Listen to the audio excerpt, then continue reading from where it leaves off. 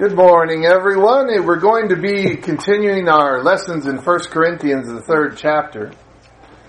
If you would turn to 1 Corinthians 3 with me.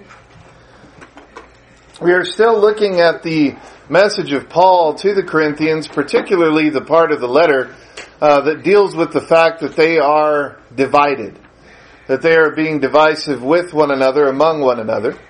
And we're going to look a little bit more exactly at what Paul is pointing out to the Corinthians. Now he's narrowing his focus quite a bit. And he has explained that division occurs whenever the cross is lost from focus. That's what he says happens. When it's not at the center of our lives, we will start to divide as Christians. We will divide from those who have it centered away from those who don't. And it can happen within a congregation. It can happen within a family. It can happen among brethren very easily. And so he says this focus, when it's lost, when it's not central to everything that we do, that's what causes the cross to lose its power for us. And again, it's not that the cross loses its power personally. It never loses its power to save. It never loses its power to guide. But the emptying of the cross that Paul is talking about is about us. Whenever we become selfish, whenever we become worldly, whenever we start to believe anything that is in absence of what the gospel teaches or what the cross represents. And that's a message for us even today. We can look at passages, for example, like Colossians 3 and 17, which is a passage that most of us or all of us are familiar with. And it's a simple message. Anything that you do in word or in deed, it says, do all in the name of the Lord. That's the idea. That's what Paul's talking about. Division is not a thing that is difficult to figure out. It's not complicated at all. He says it simply happens whenever we're not doing and saying and acting all things according to the will of God. That's it. That's exactly what causes division. And the warning here is that the loss of that cross-centered life will lead to that division. And so he's still focusing upon that for them and also for us. And if you look at that first few verses of chapter 3, I'd like to read them with you there. Look at what he says there in chapter 3. He says, "But I, brothers, could not address you as spiritual people." Now, this is something that he's going to bring up again and again, and we talked about before. He says, "I could not address you as spiritual people, but as people of the flesh, as infants in Christ. I fed you with milk, not solid food, for you are not ready for it, and even now you're not ready.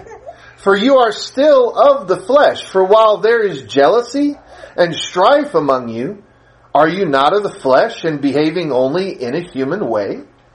For when one says, I follow Paul, and another, I follow Apollos, are you not being merely human?" Remember, these are those who Paul is talking to. He's talking to the immature. He's trying to goad them, trying to encourage them to a greater maturity.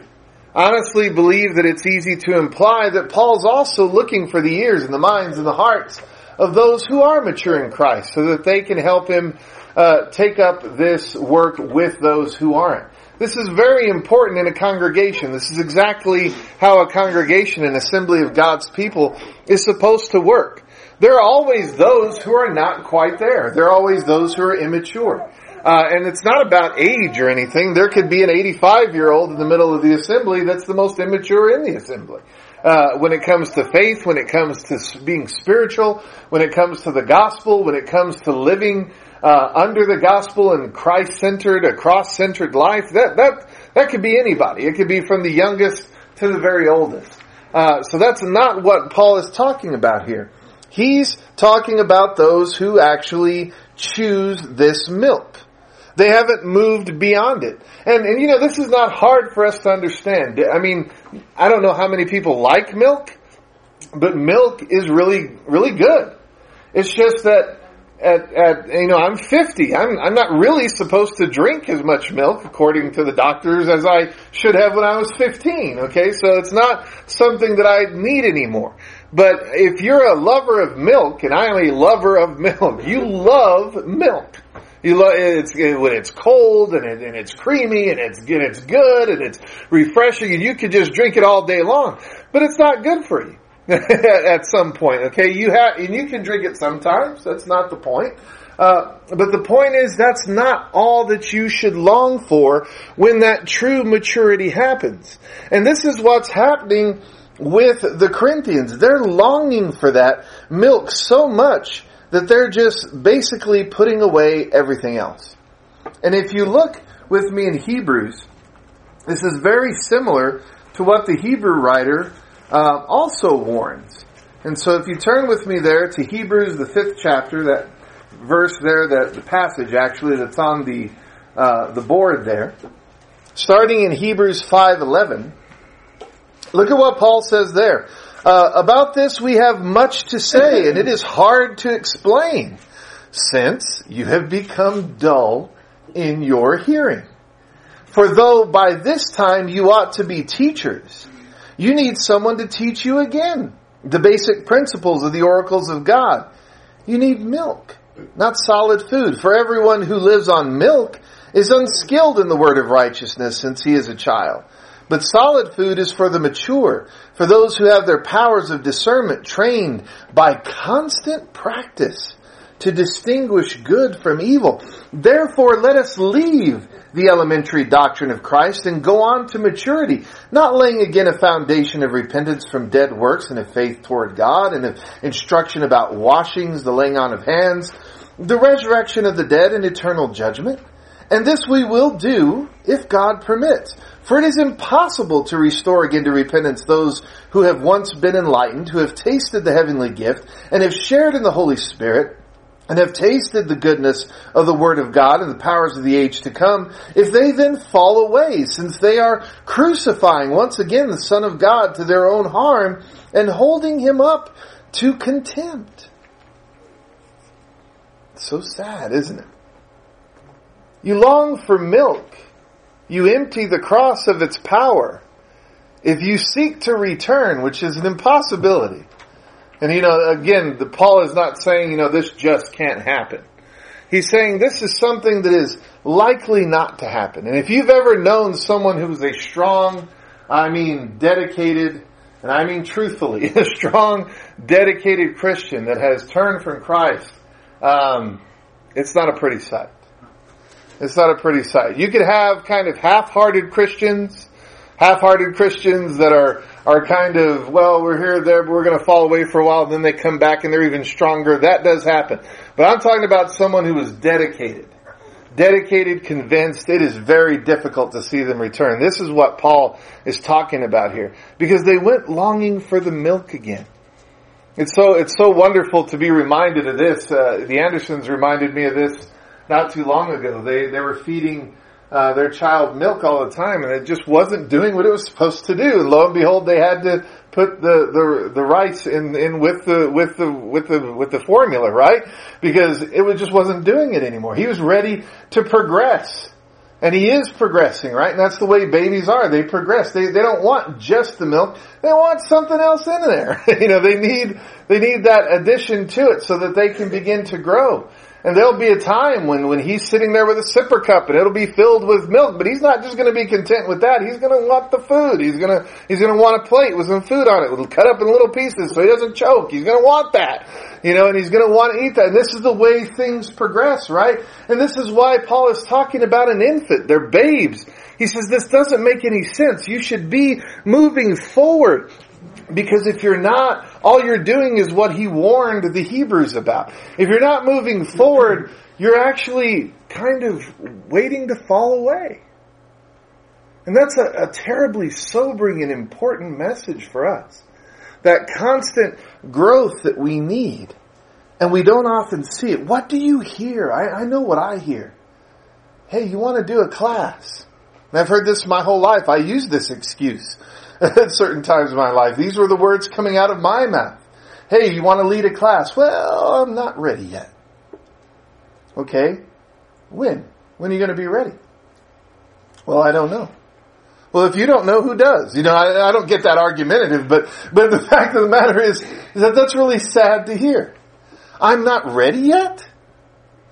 That's not what we should say. What we should say is, I'll give it a try. I don't know how good I'll be, but I'll give it a try. I love hearing that answer because that's an honest answer. That's an honest, I'm going forward answer, right? How about others who say, well, I don't know enough. And again, how do I know people think this and say this? I use these excuses. Well, I don't think I know enough yet. And I was asked by brethren, when are you going to know enough? How did you come to Christ? Well, I know how I came to Christ. Well, then teach that. You're ready. You're ready. If you know how you came to Christ, teach others how you came to Christ. You're ready to go beyond milk. But there comes a time we don't want to hear that. Or I don't have the ability or the talent. Well, that's never stopped anybody before. That's a joke, by the way, but don't worry about that. But anyway. But no, not having the ability, not having the talent, that's not something that should stop us. People say, I don't like to lead singing because I can't sing. I don't care. God's not listening to the harmony of your voice. As the one who gave the prayer pointed out, He is smelling that sweet smelling savor. It's not even His ears. It's His olfactory. He's smelling it. He understands it. He gets that from it. He's not caring about the melody or the harmony. And isn't that so sad? That's what we often forget. Excuses, excuses, excuses. And we're showing ourselves to have a milk-fed faith. That's what Paul is talking about here. And it's a very urgent message because he is exposing worldliness. Now, interestingly, his definition of worldliness that Paul gives out to us here implies a lot different things than I think what we understand worldliness as for the most part. If I tell me some worldly things, I think you would say, well, sexual immorality, fornication, sex before you're married, prostitution, pornography. We can point to all these different things. If I curse, if I'm an alcoholic, if I'm addicted to something, those are what I would call worldliness. Wouldn't you call those worldliness, Joe? And I would say, oh yeah, yeah, that's worldliness. But all those things that we list, I think, are the product of worldliness. And I think that's what Paul is really pointing out here. Those are the end result of what worldliness happens. Worldliness to Paul is not necessarily just the practice of sin. Worldliness for Paul, I think, is something that brings us a little bit more to the uncomfortable zone. It takes us a little bit out of what we're comfortable with, what we can identify, and he gets a little bit closer to the intent of the human mind and the human heart. Because it's easy for us to say, I abstain from those kinds of things. Well, that's good. Well, you're supposed to abstain from those kinds of things. But not only are you supposed to abstain and avoid them, you're supposed to hate them and loathe them. They're not even supposed to be entertained by your mind and heart. The scriptures tell us those things aren't even supposed to have a draw for us. Oh, easier said than done. Nobody's doubting that. But the fact of the matter is that's what the scriptures say. Those things are not even supposed to draw us in. And that appears to be what the worldliness is that Paul is exposing. He's exposing a way of life, a way of thinking. He's exposing a unit of measurement for everything that we do, everything that we say, everything that we accept, everything that we allow, everything that we avoid, whatever it is. And please note that word measuring. We're going to talk a little bit more about that in this evening's lesson, but that's what he's talking about. Worldliness occurs when we accept the worth of things based on the standards of the world around us or the standards of society. That's what worldliness is. When I give in to that may be okay, or I give in to that may be okay, Paul says this is what causes all the problem. And again, it's just whenever the cross, the gospel, it's off center. The will of God leaves our focus. That's what happens. Because He tells us everything that we need to know, everything that He needs to tell us. And when we don't value it in everything, when we don't consider it for every decision or every thought or every action, well, there you go. You've gone off center. And that's what Paul is talking about here. James says it very clearly, doesn't he? Go back with me back to where you were in Hebrews and go a little further to James, the 4th chapter. In James chapter 4, verses 1 through 8, look at what he writes there. James says, what causes quarrels and what causes fights among you? Isn't James talking about division here among brethren? Absolutely he is. He's got the same topic here that Paul is talking about in his first letter to Corinth, in those first few chapters especially. And he says, is it not this, that your passions are at war within you? You desire and do not have, so you murder. You covet and cannot obtain, so you fight and quarrel. You do not have because you don't ask. You ask but don't receive because you ask wrongly to spend it upon your passions. You adulterous people. Do you not know that friendship with the world is enmity with God? Therefore, whoever wishes to be a friend of the world makes himself the enemy of God? Could it be any easier than that? Could it be any easier than for us to understand what Paul is saying here? If we are worldly and we are entertaining the worldly value of something with regard to what the gospel teaches, then we're moving away and having no growth. We're actually rooting ourselves within the divisive and sinful practices that divided Corinth and eventually destroyed it. And the practices that rooted themselves into those congregations and those brethren and eventually destroyed it. And Paul's not putting up with that. He's teaching us that whatever is not of God is an idolatrous move towards worldliness. And that worldliness taking root and reigning within us. And we say, that's very disciplined. That's very tough, isn't it? That's very rough. That's a hard mark. And yeah, absolutely. It's the hardest mark. It's tough. But it is holiness. And it is security. And it is providence. And it is grace. And it's blessing. And it's salvation. And it's everlasting life. And so Paul's not conflicted here at all. He just wants everyone to understand that worldliness defies the Scriptures. And we do that sometimes too, don't we? You've known that. We kind of defy things that we really need. Look with me there in John. We already read in John 6 before in the morning class. We're already in verse 10, chapter 10. But if you go back to chapter 6 real quick and just look through that passage, and I'm not going to read that particular passage, but if you look at that and you remember that, this is just incredible. These things that he's saying to them is really throwing them off. He's telling them about dedication to Him.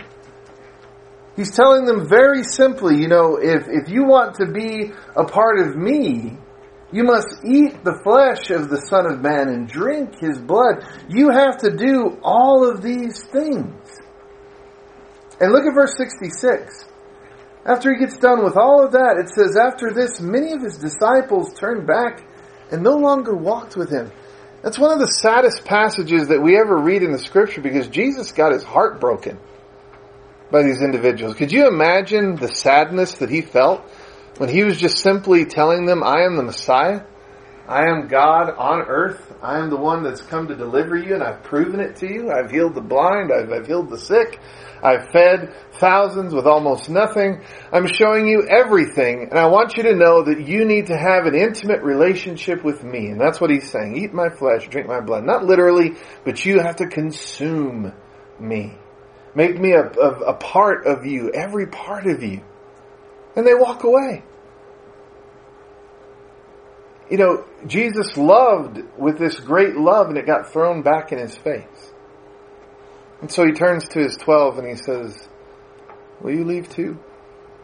Oh, It's just heartbreaking to see the way that Jesus Christ reacts to that, because brethren and friends, that's the way that God reacts to us. Whenever we allow this worldliness to defy us and to defy God, whenever we allow it to defy His purposes, we look into the Scriptures and we long for milk. Whenever we're supposed to want meat. And then when we're offered meat, we take this position like, well, do we really need to think about that? That's a little rough, or that's a little tough. But that's what causes us to fall apart. See, that's what we do when we read the Scriptures, and when it says, let your language be seasoned with salt, that it may be grace to the hearers, and we can't muster enough of our personality or our character to do that. That's what happens. I'm going to talk to you however I want to talk to you, because it's just the way I am, and maybe you just need to be talked to that way, and I just get all arrogant and puffy and prideful, and I talk any old way I want to, say any old thing I want to say. And that's just the way it is. Or I want to act badly. I want to spread gossip. I want to spread rumor. See, this is the thing. I am now entertaining the worldly way of doing things. I'm not going to be that namby-pamby wimp that walks in and shakes your hand and tells you how wonderful it is to see you and everything, and we missed you, and you haven't been attending like you should, but I'm just glad you're here today. And I'm not going to be that namby-pamby wimp that doesn't say anything. Well, no, don't be the namby-pamby wimp that doesn't say anything, but say it graciously, seasoned with grace, so that it may give grace to the hearer. You know why we don't do it? That takes work. That takes work. It's easier to say, straighten up, you smart aleck, now get out of my face. It's easier to say that. We don't want to acknowledge that. But it's easier to say that. It's more in tune to the way we are humanly, worldly. This is the way that we are. And that's exactly what he's warning about. And it comes from the lessons of the Bible as well. Have you ever heard somebody say, I don't think we get enough of those really, really good feeling lessons. Those feel good kind of lessons from the Bible. And I always tell people, I've read the Bible extensively, and I feel like more of a slap in the face when I read through the Bible than I ever do a pat on the back. It's just, I feel those pats on the back. They're there. But God is about challenging our worldliness. And He does that with the meat. Warning us, teaching us, admonishing us, pleading with us. Asking us, telling us to consider Him and to accept Him. But all we want is the milk. And see, when you look there in John 6 where we were before, and you look at those verses 41 through 71, that's what they did. That's what that did. That's a hard saying. What does He mean? Eat of His flesh and drink of His blood. Well, what He means is to have that intimate relationship with Him. To ingest Him. To accept Him completely. As you would a piece of meat or a piece of bread if you were starving and almost dying. That's what He's saying. He's not saying anything creepy or anything philosophical or anything weird. He's symbolically telling you, look to Him as true food. Because He is. That's what He's saying. And they just couldn't hear that. They couldn't listen to it. And they walked away. And it's the same thing when we're selfish, thoughtless, or sinful, or guilty. Because Jesus taught us over and over again, and Paul is teaching us through the Corinthian letter. We've got to be servant leaders. Servant leaders. Look at 1 Corinthians 3 again. 1 Corinthians 3, verses 5 through 9. Look at what he says. What then is Apollos? What is Paul? Remember, he is saying, you're divided because some of you want to take his side, some of you want to take my side, as if we're against each other. That's what he's already explained. They're not against each other. And he says in verse 5, what then is Apollos? What is Paul? Servants, through whom you believed as the Lord assigned to each. I planted, Apollos watered, but God gave the growth. So neither he who plants nor he who waters is anything, but only God who gives the growth. He who plants and he who waters are one, and each will receive his wages according to his labor. For we are God's fellow workers. You are God's field, God's building. Paul knows and understands the parables that Jesus taught, doesn't he? This is exactly what Jesus taught in his parables about being servants. He says, we all have to understand we're equal in task within the kingdom. That's what he tells us to understand. If I look at somebody else and I look at myself, I have to see us as equal in task within the kingdom. You know, there's something we know about the scriptures. Who was the better public speaker? Apollos or Paul? We know. Apollos was way better of a public speaker than Paul ever could be. Who could write better? Could Paul write better than Apollos? I imagine he could. Yeah, I imagine he could. And when we read this, we look and go, I don't have any doubt at all that Paul wrote more prolifically than just about anybody. Okay, well, who's better? The writer or the public speaker? Who's greater? The one who can give a speech or the one who can write a beautiful letter? See, answer that question for yourself, because we do that. Paul says there's no such thing. That's what he's teaching there. They're equal in task in the kingdom. If we believe that, honestly believe that, then growth from worldly wisdom will occur. Who's the greatest in the assembly? Why, the elders are the greatest in the assembly. No. They're equal in task to the person who can barely make it to services because they have to work 80 hours a week to survive. They're doing their very best. The elders are doing their very best. They better be. And that's what it's supposed to be like.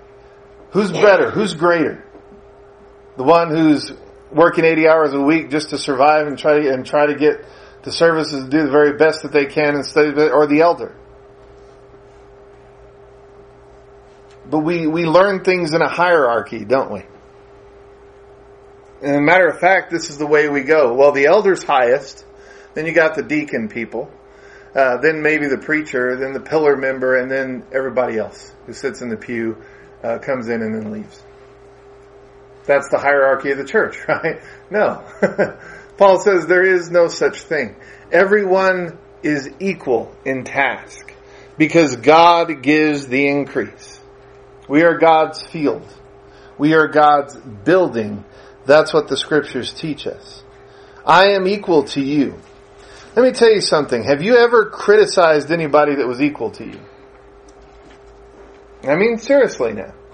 If you consider others equal to you, criticizing them won't happen. Have you ever insulted anybody who is equal to you? Again, honestly, if we look at others as equal to us, we won't criticize them unfairly, insult them, embarrass them, treat them badly. We won't do that. We will do as the scriptures teach us to do. We will consider them as we consider ourselves.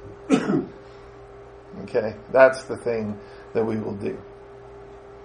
And that's what Paul is teaching. If we see ourselves as equal in task, we're going to do things differently. We're going to think differently. Because we understand we are the temple of God. Talk about a high calling. In 1 Corinthians 3 there, starting in verse 10, if you would read with me there, 10 through 17. According to the grace of God given to me, like a skilled master builder, I laid a foundation and someone else is building upon it. Let each one take care how he builds upon it. For no one can lay a foundation other than that which is laid, which is Jesus Christ. Now, if anyone builds on the foundation with gold, silver, precious stones, wood, hay, straw, each one's work will become manifest, for the day will disclose it, because it will be revealed by fire, and the fire will test what sort of work each one has done. If the work that anyone has built on the foundation survives, he will receive a reward. If anyone's work is burned up, he will suffer loss, though he himself will be saved, but only as through fire. Do you not know that you are God's temple, and that God's Spirit dwells in you? If anyone destroys God's temple, God will destroy him. For God's temple is holy, and you are that temple. What would it take to end the Church of the Lord in El Paso? And I don't mean buildings and congregations where they meet, but what would it take to end it? Well, membership's a little low, What is that going to end it? Arguments between members. What is the fire revealing for the Lord's church here in this city? That's the same question that Paul is asking there in Corinth. And see, the answer lies in the manifestation of each of our temples, of our persons, of us, ourselves. And again, we're going to explore that more this evening. But this is something that we should keep in our mind daily, hourly, every moment of every day. How am I manifesting my temple before God and in this world? Because see, that's the problem with Corinth. Corinth's problem was that they were failing in doctrine time and again. And what does Paul tell them? Grow. Corinth is very interesting in the New Testament. The letter is very unique. And the references to the city are very unique in the New Testament. Paul actually encouraged people to go to Corinth and become a part of the body there from other places. Now, you've read about Corinth. You know how Corinth is. Why would Paul do something like that? Why would he tell people from other places that were going to be traveling to the area around Corinth to go to Corinth and add themselves to the members that were already in Corinth? Why would he do such a thing? They got people sleeping with their father's mother, and they got idolaters over here. They got fornicators over there. They got liars and cheats and false prophets. I mean, they're questioning the apostles. This place is in disarray. Why is Paul looking at people, telling them, "Hey, you go over there and you serve in that congregation"? Why would he say such a thing? Because there's no human wisdom in it. Paul would look at someone who he considered faithful and say, go to that place. The place that needs the most faithful people is the place that's struggling the most. Paul knows that. Paul understands that and he sees that. How are we manifesting each of our temples? See, Paul's telling him, whatever it is around you, grow, move up, build, become more spiritual. You know how to do it. It's move forward. It's forget the past. How many of us here are not the Christians we should be because we're still dwelling in yesterday? Well, I did this and I did that, and I don't know if I could ever really come around to what I'm supposed to be. And again, that's worldly wisdom. That makes no difference. Peter was very clear. What did he say the one thing was that he did? He said, put what was past behind him and strive forward. That's the same thing that Paul is saying here. It doesn't matter what you did, what happened. Come on. Those things are past. It matters if you're still doing it, if you're going to wallow in it. But other than that, don't be dismayed. Move on. Don't hold back. Don't be discouraged. Move forward. Why? Because we are the temple of God. And if we manifest that temple in worldliness, God's going to destroy it.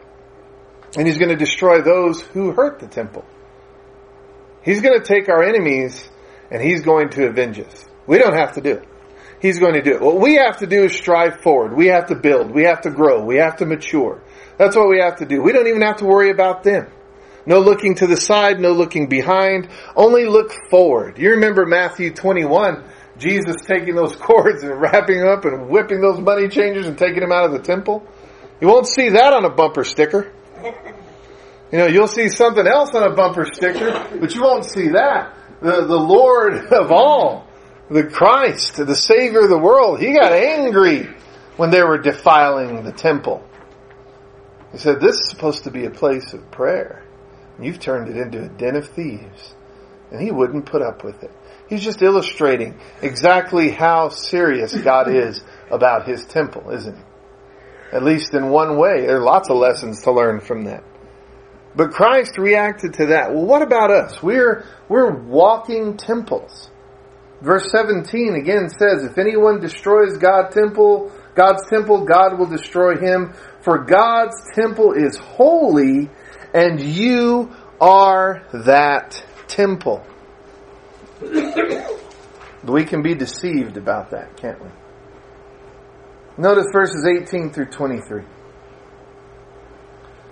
Let no one deceive himself. If anyone among you thinks he is wise in this age, let him become a fool, that he may become wise. For the wisdom of this world is folly with God. For it is written, He catches the wise in their craftiness. And again, the Lord knows the thoughts of the wise, that they are futile. So let no one boast in men, for all things are yours. Read that again. Verse 21, very important. So let no one boast in men, for all things are yours. What a wonderful promise to Corinth and to us. Verse 22, he says, whether Paul or Apollos or Cephas or the world or life or death or the present or the future, all are yours, and you are Christ's, and Christ is God's. What a wonderful promise there. Only God knows His own spirit. Just like only we know our own spirits. Well, who are we? We know how we're manifesting our temples. We know who we are. I know what my weaknesses are, what my tendencies are, what my sins are in this life. Only I know. Other people can get a hint. Other people can get an idea. Or other people can be completely ignorant of it. But I know. And that's what Paul is telling the Corinthians. You are God's temple. Everything is yours if you would just simply be His temple. Manifest yourself as His temple. Everything will be yours. Well, I don't think I want that. What? Isn't that exactly what we're saying? Paul says if we manifest our temples correctly, if we understand that we're the temple, and that gets shown, we are going to have all things. Because the Lord knows everything. Now, are we deceived by our belief otherwise? I mean, what does our life reveal? Well, I'm only going to do that for a few minutes. I know that God doesn't like it. I know that it's against the gospel. It's against the will of God. But frankly, it makes me feel better. And frankly, it brings joy to me, even if it's just temporary. And so, I mean, I don't see what the big deal is. Right? We're going to talk about that more this evening. That's what we say, right? What's the big deal? What's the big deal about this? What's the big deal about that? Well, when we say, what's the big deal about that? Or why can't I do that? Or why shouldn't I be able to? We have abandoned our faith in the wisdom of God. Because God is very clear about what things are right and what things are wrong. What things are sinful and what things make for righteousness. And we just try to hide them. And when we do, we divide ourselves away. Because Paul says there's a foundation there. And build on that foundation. But then he says, but be careful how you build on it. If I build a wall and I make 1/2 cinder brick and 1/2 adobe, and I let it go through a few years, which wall is going to sag? Right? As a matter of fact, one wall might actually cause too much pressure for the other one to stand and cave in. It has to be equal. What is that called? That's called division. The good divides from the poor. And so Paul is saying that's what's happening here. Be careful how you build. Because you are building from the foundation that is Christ. He's the cornerstone, and we build from that. We'll talk more about that this evening. But we build from that to become the temple of the living God and be the temple of the living God because we understand we can do that. And that's the invitation to us no matter where we find ourselves in life. It's amazing, isn't it? You know, God is in heaven. He has provided through the Holy Spirit that these scriptures be written down and preserved through the ages so that you and I could read them even today. And he says, look, everlasting life. How do you feel right now? Well, things kind of hurt. I get sick sometimes. I've had to go through a lot. I have to go to, Monday's coming. Monday's tomorrow. I got to start work again tomorrow. I got to go to work every day. And I just got to do all these things. It's not so great. I'll tell you what. I'll just relieve you of all of that. And you just follow me. No, I kind of like going into work. I kind of like going into work. I kind of like all the labor and the sickness and the pain and all the things associated with life. I'm good, God. I think I'll just take this life as my reward and you can keep the rest. Nobody thinks that. Nobody thinks that, as far as I know. Or nobody should think that. But we act that way, don't we? We act that way all the time simply because we will not heed His invitation. It's a simple invitation. He is the good shepherd, as we learned this morning. He is the door. He is the way. He is the life. Anybody who comes to Him will go in and out with peace. Anybody who comes to Him will have peace and love and prosperity. And that's exactly what will happen. Anybody who doesn't will not. Which choice are you and I going to make this morning? Because if you have not been baptized into Christ for the remission of your sins, why haven't you been? The Scriptures teach us. That's exactly what Jesus was saying there in John. Take me on. Be baptized into Christ. Put on Christ. So that He can clothe you, truly clothe you spiritually, and save you, and help you, and aid you. Why would we do that? And if you are a Christian, and you see yourself in the mirror every day, and you know all the inconsistencies that you have, but you just decide to ignore them. Like James says, you're that one that looks into the mirror, sees everything that's wrong, and then turns away as if he didn't see anything. And that's all we do with arrogance and pride and all of that. Have you ever walked in front of the mirror and went, looking good, and get out of there, no matter how bad you look? I remember growing up, I grew up around a bunch of brothers. They used to do that all the time. They'd go in the bathroom and they'd go. And walk out and I'd be like, you're not that good looking, G. Come on, give me a break. But that's exactly what he's talking about. My standard is, hey, I look good. Everybody else's standard is, you don't. So when I look into the Scriptures, am I going to look in with my eyes? And am I going to look at my life with my eyes, or am I going to look at my life with God's eyes? Through the light of the Scripture. That's the question. If you aren't a Christian, you need to be one. If you are a Christian, you need to build. And you need to grow. And you need to move from that position. That's the message of Corinth. That's the message of the Scriptures for us. And that's the message we're all listening to and heeding today. And so if there's any need that you have, remember, God is powerful and He's loving. He can provide, He can bless, and He can give you grace to endure. Grace to endure. He can do all of those things if you would only turn to Him. And if you would, please don't wait another moment. If you have any need at all, please let it be known while we stand together and while we sing the song that has been selected.